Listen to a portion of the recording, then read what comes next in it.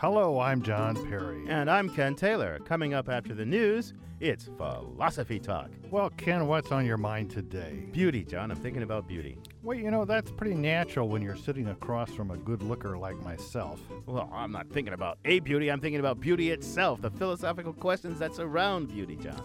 You mean like the collected philosophical works of Britney Spears? Well, whether beauty's objective, whether it's in the eye of the beholder, things like that. Sounds deep. We'll explore it more when Philosophy Talk continues after the news.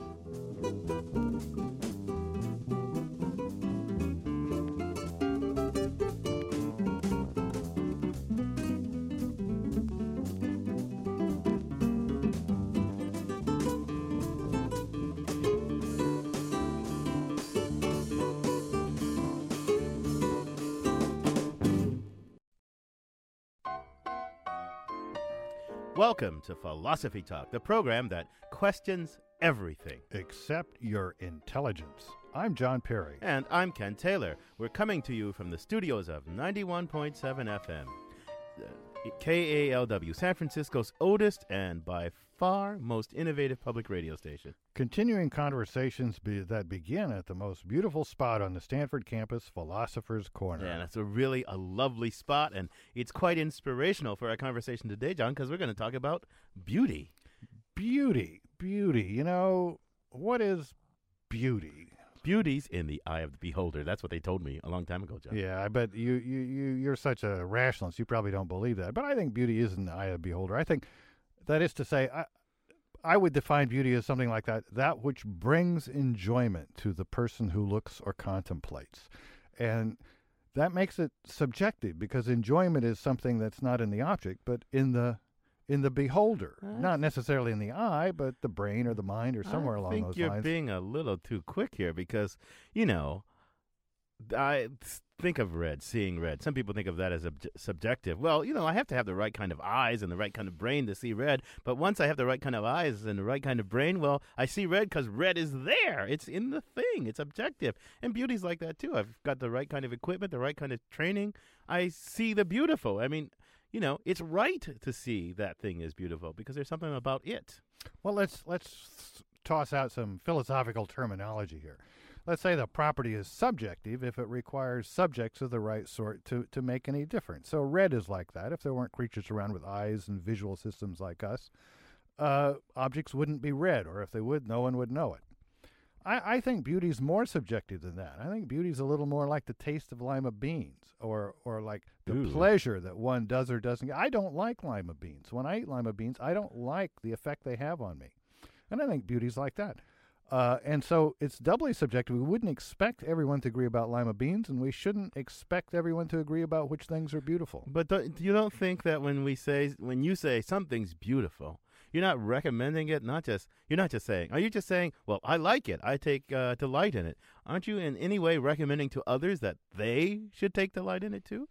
Okay, I agree with you there. It's a more interesting property than liking lima beans. If I think something's beautiful, that says something a little deeper about me, and therefore I expect other people that are similar to me, people with whom I'd like to carry on a conversation, people that share other values, I expect them to agree with me. So it's a little bit intersubjective. I'll go along with that. But okay, I've got you a little bit toward the at least intersubjective. What about objectivity? You don't think there's anything about the object that, as it were, commands this delight from you? You don't think there's anything about the object, about the beautiful sunset, about the finely structured painting that commands your delight? I think your hero Kant said you couldn't come up with a bunch of concepts such that every object to which they applied was either beautiful or not beautiful. So no, I don't think it's objective in that sense. Yeah. Well, then how can... but do you think... can there be an argument about what's beautiful? I mean, can I say, that's beautiful and you disagree, and can we have any rational argument about it? I don't know. That's a good question. We're getting pretty philosophical here. I wonder if the way we're using beauty has anything to do with the way ordinary people. Well, why don't we beauty. find out? Why don't we ask the folks out there for some examples of beauty? And you know who did that? Our roving philosophical reporter Amy Standen, on whom we can always count. She filed this report. So, what is beauty?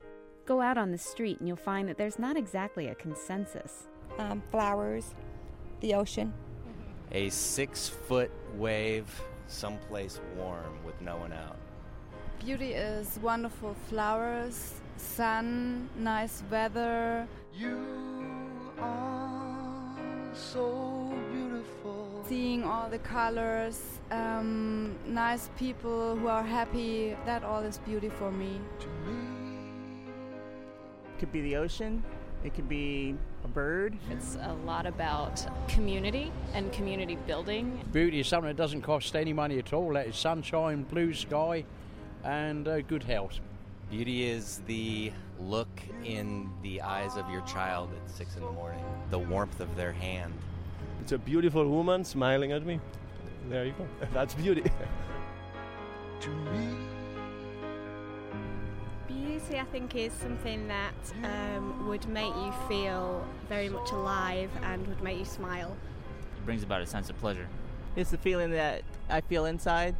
It kind of puts me at ease, makes me happy. It's just a calming, it makes me feel very calm. I guess the common denominator is freedom. I think it's the representation of what we think is good in life. Yeah, makes me feel happy, I guess. That's it. Happiness.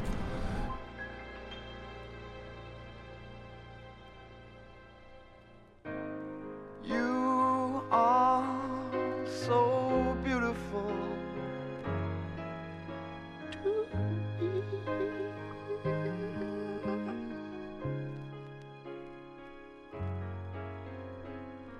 For Philosophy Talk, this is Amy Standen.